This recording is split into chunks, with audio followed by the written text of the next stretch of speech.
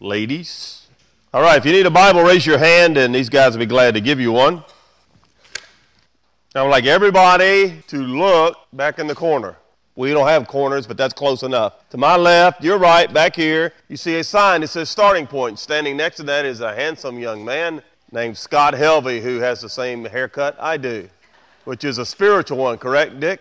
The more hair you've lost, the closer you are to God. There's no question about it. So, I'll explain that later. Some people get good looks and intelligence. Some of you get hair. Scott is our Starting Point teacher. Let me explain what Starting Point is. Starting Point is our class where you come and find out who is a Christ church, what is a Christ church, where are the snakes, what do they believe, what do they teach, why is their preacher so ugly.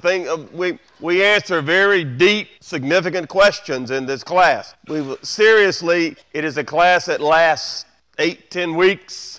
About 8, that will explain to you who we are doctrinally, our form of government, our history, why we exist, what we believe, what our mission is, what we're trying to accomplish. I discovered it and kind of helped. I used some Rick Warren stuff years ago and put it together and tailored it for Central North Church at the time and now Christ Church, and it's been a great tool for us. Here's my suggestion. If you're not a member of Christ Church, if it's not your church home, if you're checking us out, the best way to do that is to go to Starting Point. It meets at 9:30 in room 6, lasts about 8 weeks. We're going to start the next class February 3rd, assuming we have bodies to do that. So here's my suggestion. If you have interest and you'd like to know more, Scott will be right there in that exact same spot. After this service, and for the next few weeks, you can see Scott and sign up and tell you exactly what you need to do. In reality, all you have to do is show up, but we like to have an idea somebody's going to be there, so we will have the class. So you can see Scott afterwards, or you can contact me during the week if you need information. Scott's information is also in the bulletin insert on the other side of the sermon outline. You can contact him during the week as well. But we really think this class is very helpful. So if you're checking Christ Church out, or even if you've been coming for a while and you really want to, you said, all right, now I want to be part of what's going on, and Starting Point is the place to begin. So Scott will be there this week. The next few weeks, we'll see him. I'd appreciate it. Thanks, Scott. All right, take your Bibles and turn to 2 Timothy. What is today's date? What? January 6th, what year? Nobody. 2013. January 6th, beginning a brand new year. So I know for all of you, this is the sermon you've been waiting for months. It's a brand new year.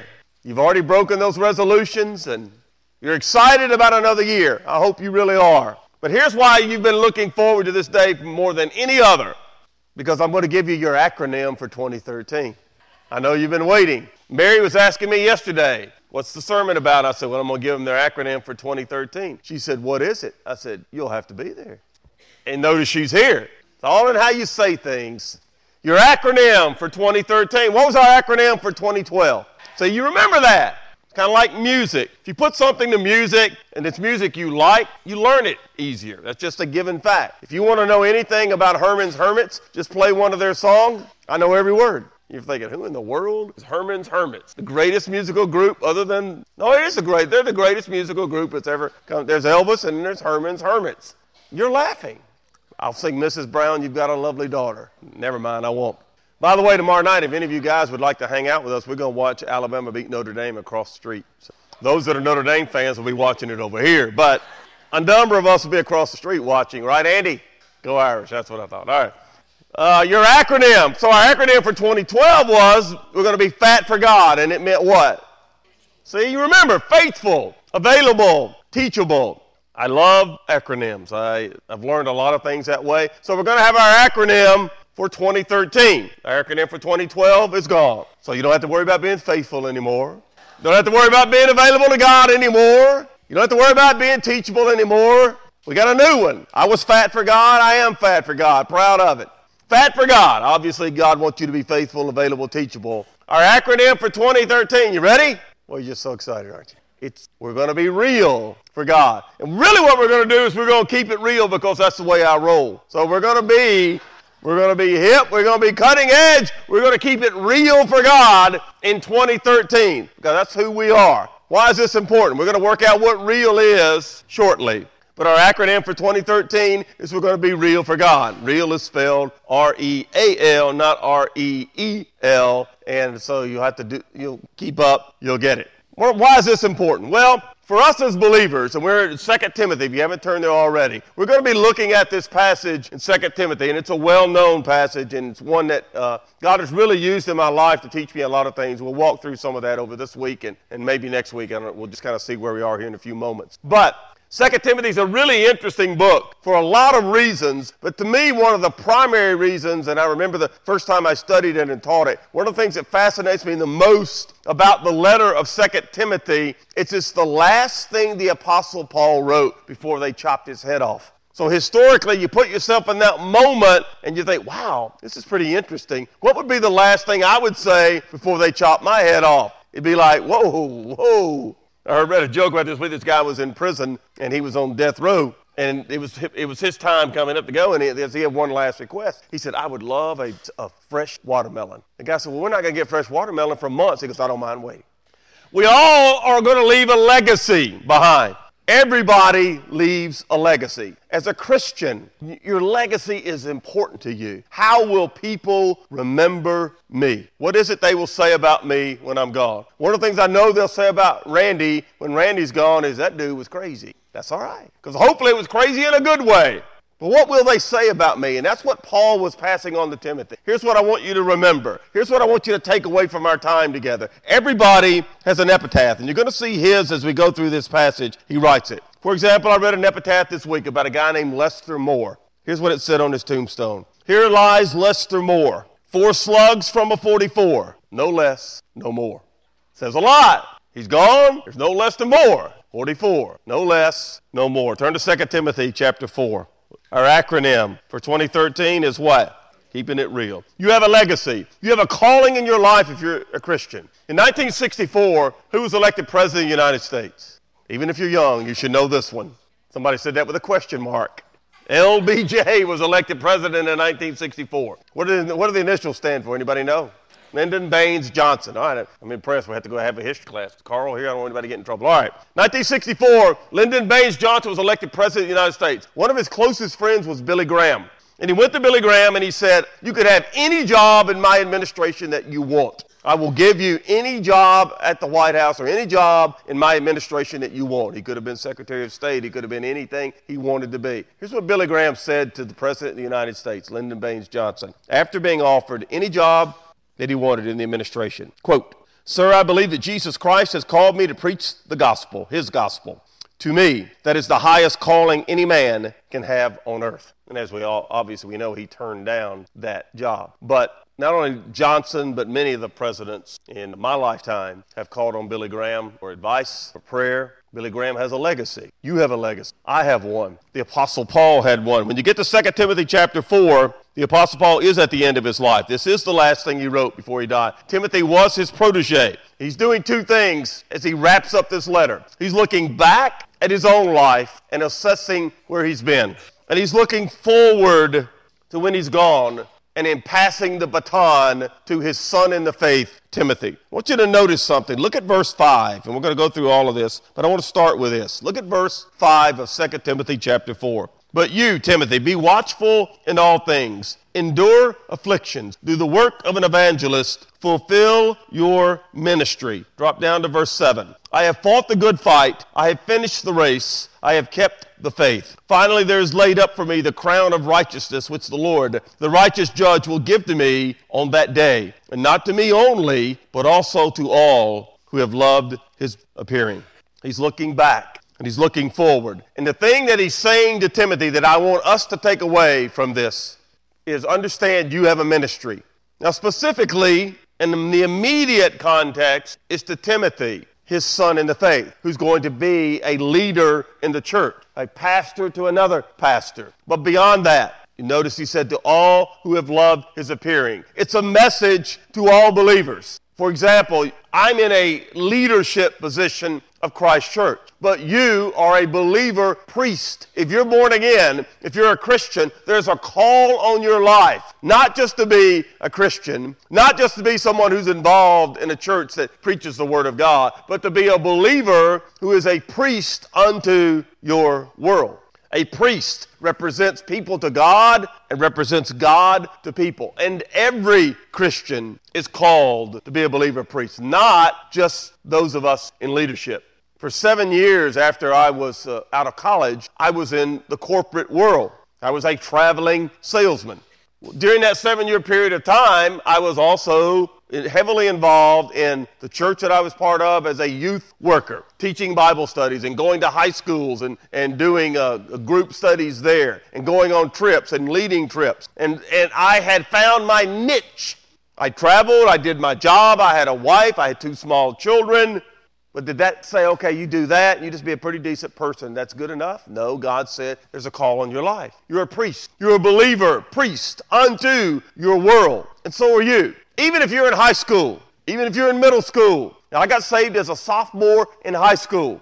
Well, for that next 3 years, 2.5 years, by the time I got saved, it's about 2.5 years of high school left. God didn't say just check out, then I'll get back with you at college. He expected me to be what? A believer priest in that moment at Overton High School in Memphis, Tennessee for that period of time. Then I went to the University of Memphis. By the way, I haven't checked. Who won that game Friday night? Does anyone know?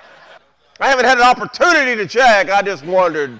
But during that period of time, I'm in college. I'm married. I had a child my senior year. What, am I allowed just to check out and just do what I want to do? Woo!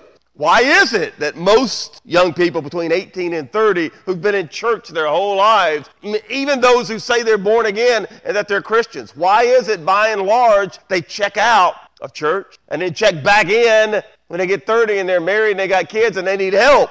Because a lot of times their faith wasn't real in the first place, and they weren't really committed. And even guys my age, in their 50s and in their 60s, and chronologically it doesn't matter. It's where are you at this moment? You're going to leave a legacy. Is it important to you to look back and assess your life and say like Paul? Look at verse 7 one more time. This is Paul's epitaph. If he had a grave marker, this is what would be on it.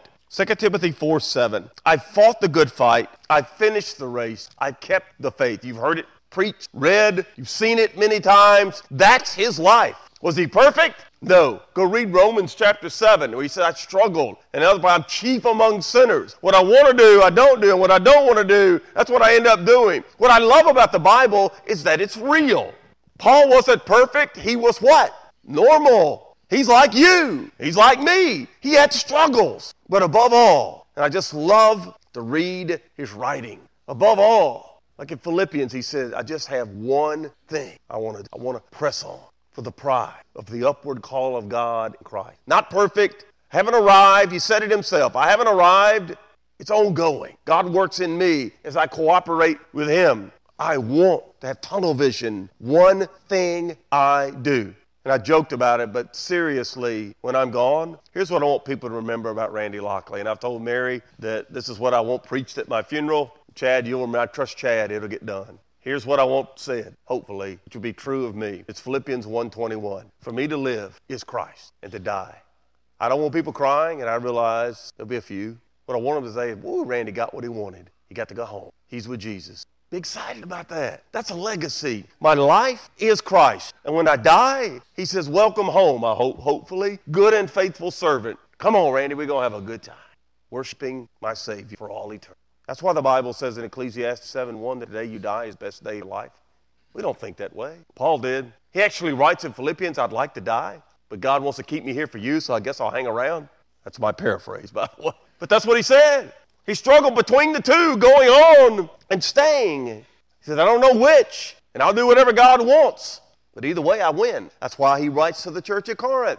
Death is not a problem for you. The grave has no victory in your life. Death has no sting because the day you die, you go to paradise if you're a believer. So your legacy should be living that way. So people know it. Not just I'm a churchgoer. Not just I claim to be a Christian. I love Jesus. And that's why my acronym for 2013 is I want us to be real.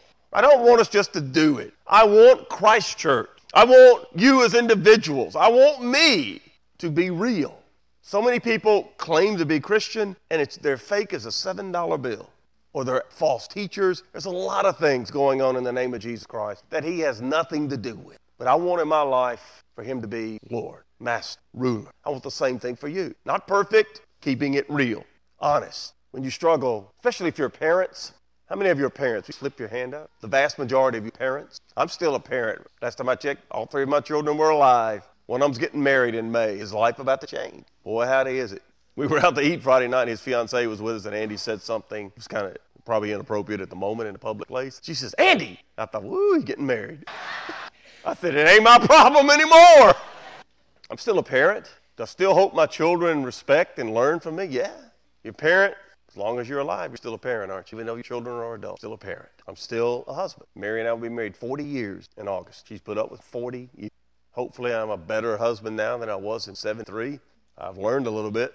It's important people who interact with friends, people I deal with, that they see. He doesn't talk about this. And not because I'm a preacher, because I'm a human being who God in his grace has saved. Same thing for you. When I was a greeting card salesman, I did my job, but I wanted people to know I was a Christian. I would go out of my way. I spent a lot of time in back rooms of places like Walmart, Target, and Skaggs drugstores, and nasty grocery stores, like this place was before we renovated. I spent a lot of time in those kind of places. And when you work in the back room of those places, it's nasty, it's funky. And the person that had to work back there was probably not real high on the totem pole in the organization. And I would always go out of my way because I had to deal with them regularly to go back and just ask, how are you doing? Not as Randy Lockley, representative of American Greetings Corporation, but Randy Lockley, Christian, because it was important to me. Did I always get it right? No, I thought I was going to lose my job one day because I lost my temper with the regional vice president of Target Corporation, a big dude. He was very important with that company, and they were coming to Memphis for the first time, and I had been assigned that account, and I'd been working my tail off in his new store for 2 weeks to the exclusion of every other account I had, and he said something, and I snapped, and he said, do you know who I am? And I said, I really don't get who you are. All I know is I've given you everything I can, and if it isn't good enough, now, I knew I was going to be in trouble when my boss found out. But I also knew as a Christian, I should have spoken that way. And sure enough, I got a call from my boss that afternoon. I explained it to him, and he said, well, I would have said the same thing. But I wanted to go back to the guy's name. I'll never forget it. And this was 1981. I have trouble with what I had for breakfast morning. 1981, I remember going back and finding the guy's name was Joe Monteleone. And he was Mr. Monteleone. I simply want to apologize for the way I spoke. And we got it worked out, and a great account for me for the next 3 years until God sent me this. The point is, every moment of my life, am I a Christian part of the time or all the time? 24/7. I'm not always the best husband, and when I mess up, I need to say, not just because it's my wife, even though that's a good thing to be a good husband, but because I'm a Christian husband. I want her to know that. I want my children to, I want my grandchildren to see, how does Grandy treat Grammy? How does he do that? Not always right, but with that goal in mind. So Timothy is at Ephesus. It's interesting how this worked. Timothy is at Ephesus. Paul is in a Roman prison waiting to have his head chopped off by Nero. And he writes to Timothy, who's in a pagan place, an immoral place, a perverted place, an idolatrous place, a wicked place. And Paul says to him, this is what I want you to see as we walk through this. We're not going to do it all today, obviously. The idea of finishing well. Here's what he's saying to Timothy. Timothy, I want you to remember the time we spent together. I want you to remember what you saw in me. And here's my encouragement to you, Timothy. If I can do it, you can do it. I'm going to be gone. They chop your head off, you're gone. I'm going to be gone. God has you here. Here it is. You take the word. It's the baton. You take the word. You preach it. You live it. You be real. You lead these people. Because I'm not going to be here. And none of us think we're going to die. But we are. And we're going to leave a legacy. You're not always going to be here. So you got to decide right now. What a great time. Another year. 2014, we're going to be sitting here saying, what did I do for Jesus 2013? And I don't care what your job is. I don't care what your vocation is. I don't care what all your relationships are. Wherever God has you. In the middle of what you do. Are you real for Jesus Christ? Or are you just going through the motion? He's saying to him, verse 5, look at it again. Verse 5, the last phrase. Goes through everything he says to him. What's the last phrase in verse 5? Fulfill your ministry. And he would say to us, not just to Timothy, but to all of us, fulfill your ministry. We'll see what that is as we walk through this. All right, let's go back to verse 1. The R in real stands for be ready to share. Be ready to share. Let's look at the charge he gives to him in verse 1. I charge you therefore, Timothy, Paul to Timothy, I charge you, Timothy, therefore, before God and the Lord Jesus Christ, who will judge the living and the dead at his appearing in his kingdom. Preach the word. Be ready in season and out of season. Convince, rebuke, exhort with all long suffering and teaching. Now I realize this is one pastor charging another pastor to carry on. But it is more than that. Beyond that, the principle is for you as a believer, number one, be ready to share. This is a solemn charge that he's giving to him.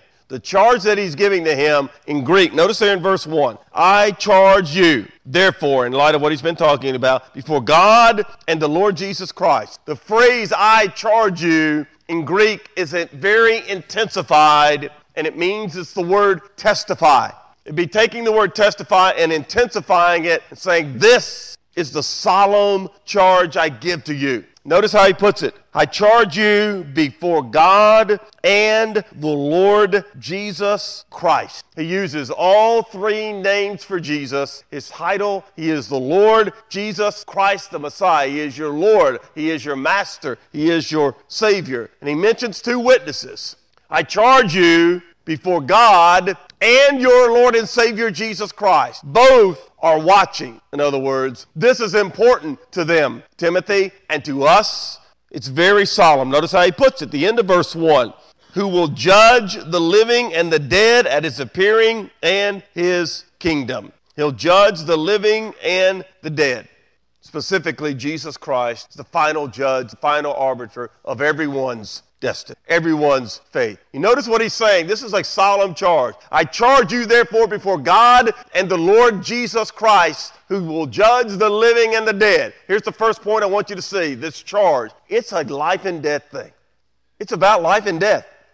The last time I checked, life and death is a one-to-one proposition. Unless you happen to be the generation that's alive when Jesus comes back and takes his people home. How many of us are going to die? We all are. How many of the people you interact with on a daily basis are going to die? They all are.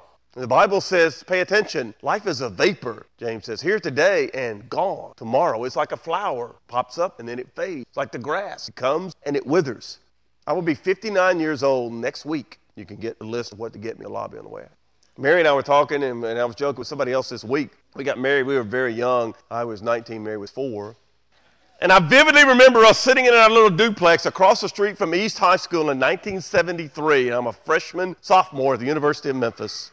We made $8,000 that year, less than that. $6,000, $7,000 in 1973. I'm a student full-time, I work it full-time, she works full-time. We got one nice car, really nice car, a 73 Gremlin. Fine automobile. So proud of that puppy. It was new though, and it had white sidewalls, no air conditioning, but if you see what I was driving before, you'd have known it was a step up. And I remember us sitting in our little duplex saying, man, Mary, if we could just make $1,000, we'd be set. And she said, if you just get out of college, we'd be set. I said, I'm busy, I got things to do. And that 30 seemed so old. 19, 30 just seemed old. 30 now to me, so young, so young. 60 seems young to me now. Yeah, it's the new 40. Praise God. I don't know how long, and this is why this is such a passion for me, and I'll share that with you in a moment as we get ready to close. I don't know when God says, Randy, it's time to come home. But what I do know is if he gives me another year, if he gives me 6 months, if he gives me another 20 years, 30 years, I don't know. But what I know is I want it spent. When I die, I just want to be flat worn out for Jesus. Worn out. And it's an honor, privilege. It's a thrill for me every day to talk to people. I was sharing with my class this morning. I was in the Salvation Army store this week. Andy Domino and I like to shop at Goodwill and Salvation Army. And I went in there I was just looking at some books. And they had this great book by John MacArthur, who is an author. I've got every book John MacArthur ever wrote, I've got, just about. And so I'm looking at this book, and the guy said, it was standing there. He happened to work there. He goes, have you heard of that guy? And I said, oh, yeah, I've got almost every one of his books. He said, can you tell me about him? I was thinking about getting the book for myself. Well, we go over to the Salvation Army furniture, and we sit down and start talking. And this is like an hour, and finally the guy says, I probably ought to go back to work. And I said, man, I'm so sorry, but you asked me. And so I get to sit there for an hour and just talk to him about not just John MacArthur, that's how it began, but how much I loved Christ. And finally he said, he says, what do you do for a living? And I said, I just go around to stores like this and accost people. And he wanted my card and he wanted my phone number because he wanted to talk to me. When I walked in there, I walked in there to look at a book. And by the way, I wasn't looking at Christian books. I just happened to pick up that John MacArthur book because it caught my eye. And it led me to a conversation with that guy. I don't know where that will lead. But what do I know? Man, I had a great hour. It was fun for me. I love to talk about Jesus. Why? It's life and death. It's life and death. We went up last week. Did we go spend the day with my aunt last week? My aunt's 92, tough lady. very rarely shows emotion, doesn't say things like, I love you. He's not a hugger. We went up there, took 2 of our grandchildren, and she wrote the sweetest card sent back to us. That's not my aunt. You know what she's beginning to realize? She's getting her death. And she doesn't have any children of her own. All she has is me, my 2 brothers, and 1 other cousin who lives in Texas. She never sees my brothers. So it's me and the guy from Texas. That's all she has. It means so much to her. You don't know how you can impact somebody's life. Just don't know. If you're excited about Jesus, understand it's life and death. It's life and death. Notice what he charges him with. Verse 2. Here's the charge. Preach the word. Be ready in season and out of season. Convince, rebuke, exhort with all long suffering and teaching. Here's the charge. Preach the word. Notice the context. Be ready in season and out of season. 1 Peter 3:15 says, always, always be ready to give a reason for the hope that's within you. The example of the guy in the Salvation Army store this week. I was just happened to be he brought it up. I was ready. Randy, any better than you? No. Here's Paul's charge to Timothy, and by extension, the Holy Spirit's charge to every believer. What's the most important thing in your life? Shouldn't you be ready to talk about that? Shouldn't it be important to you? Be ready. In season, out of season. And here's what you need to be ready to do. Preach the word. Doesn't mean just what I'm doing here. The word preach, the phrase preach the word, preach means in Greek, be like the town crier. You've seen those old things, hear ye, hear ye. That's what it means, to announce something that's important, to talk about the truth. Like Paul Revere writing through the British are coming, that was probably pretty important in the moment. What he's saying is be ready to announce to people, Jesus is real. He died for you. You can have eternal life through him. You can have peace. You can have hope. Your life can mean something beyond just going through the motions of existing and dying one day and leaving stuff to your kids. I don't want my kids to have anything. They don't need it. I just want to be spent for Jesus Christ. So it means to herald, to proclaim, to deliver truth. And notice, preach what? The word. Look at the context. I want you to remember there are no chapter and verse designations when this letter was written. It was just a letter. So look back at chapter 3, verse 16. As he's leading up to the charge, notice what he says. 3:16. All scripture is given by inspiration of God and is profitable. All scripture there is referring primarily, almost exclusively, to what we would call the Old Testament. All right? He's saying it's given by inspiration of God and is profitable for doctrine, reproof, correction, instruction in righteousness, that the man of God may be complete or thorough, mature, thoroughly equipped for every good work. Then he goes right into saying, here's my charge to you. Here's my charge to you, Timothy. You've got the word of God. Now preach it. Let it do its work. Convincing. Notice the idea, the word convince. This is so important, and we're going to do this and then stop for today. Notice verse 2. Preach the word. Be ready in season and out of season. Convince, rebuke, exhort. I want to focus on those without getting into great detail, and then we're going to stop today and do the rest of it next week. So you'll have to come back at the whole acronym. All right. Here's the idea. This is so important. The idea of convincing means to focus on them intellectually. When you share your faith with someone, do you think they're going to have questions? Has anybody ever said to you, have you ever heard anybody say, I don't believe that Bible is true? It's full of fairy tales. People have honest questions. We shouldn't say ignore their questions. We need to be ready to answer them. How do you do that? All scripture is given by inspiration of God, is profitable for doctrine, reproof, correction, instruction in righteousness, that the man of God or the woman of God may be complete, thoroughly equipped. You want to be thoroughly equipped, you need to learn the Word of God. How do you learn the Word of God? You need to be in Bible study. I know you're tired of hearing Randy talk about being in Bible study, but I'm telling you, if you don't study the Bible, you're not going to grow as a Christian. If you're not going to grow as a Christian, you're not going to be effective. If you're not effective, then what's your legacy? It is essential. I'm not saying it's essential. You come and hear Randy, that's crazy. Hopefully I can be of some benefit to some people. But there are plenty of great Bible studies you can be involved in. I've mentioned it many times. I know you don't want to hear it, but those of you that are too young to know, there is an AM radio dial in your car and other places, and AM 640 is full of great Bible teaching. And there are many others on the internet, and there's a lot of bad stuff. There's a lot of good stuff. If you got a question, call me. I'll tell you. I don't mind. That would be a thrill for me. The point is, you need to be ready to answer questions, and the word convince here means be intellectually astute enough to dialogue with people. You're not going to know every answer. That's not the point. It's that you want to meet people where they are. And if they've got a question, you want to try to help. Maybe you say something like, I don't know, I'll call Randy. And I'll say, I don't know, call somebody else.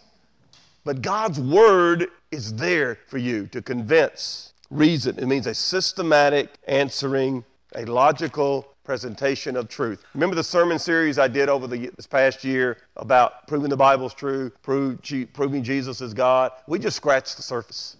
It's called apologetics. That's the idea of the word convince. It is the truth. What does truth do? So when Jesus said, I'm the only way, what did he mean? And if you don't believe that, better stop and examine yourself. It's not just pick a religion, pick a faith, and have faith. It's not good enough. Jesus said, I'm the only way. So he's either a lunatic, a heretic, or he's God. You got to make a decision based on it's the truth. That's what convincing. Maybe you need to convince yourself first, and then go share that. Secondly is the word rebuke. That focuses on the conscience. You see how you're sharing your faith? Let's say I'm sharing my faith with my friend Dick Hunter. And he's got intellectual questions. He's a smart guy, so we're talking. But ultimately, what do I want to get him to focus on? In fact, he's a sinner. And I know Dick, and he's definitely a sinner. But when I'm sharing the gospel with somebody, don't I want to bring them to the point, the realization you need a Savior, right? Why do you need a Savior? Because you're a sinner. So, yeah, I want to deal with him intellectually, convinced, but I also want to rebuke. I want him to understand you need to be saved. And if he's a Christian and he's not living for Jesus, I want him to understand that guilt you're feeling is the Holy Spirit saying, don't do that. Abandon that. The idea of convince is to deal intellectually. The idea of rebuke is to deal with the conscience, the guilt. Because Jesus can save you, he takes that away. You're born again. And then the idea of exhort, character. Exhort, encourage. The last thing you notice here in verse 2, and we're going to stop with this, is the character. I love this, verse 2. With all long suffering and teaching. Very important. It's so important. My goal in sharing the gospel or in dealing with another believer and sharing the word of God is never to win an argument. You notice how he puts it, with all long suffering. You know what long suffering means in Greek? Put up with people even if you don't like them.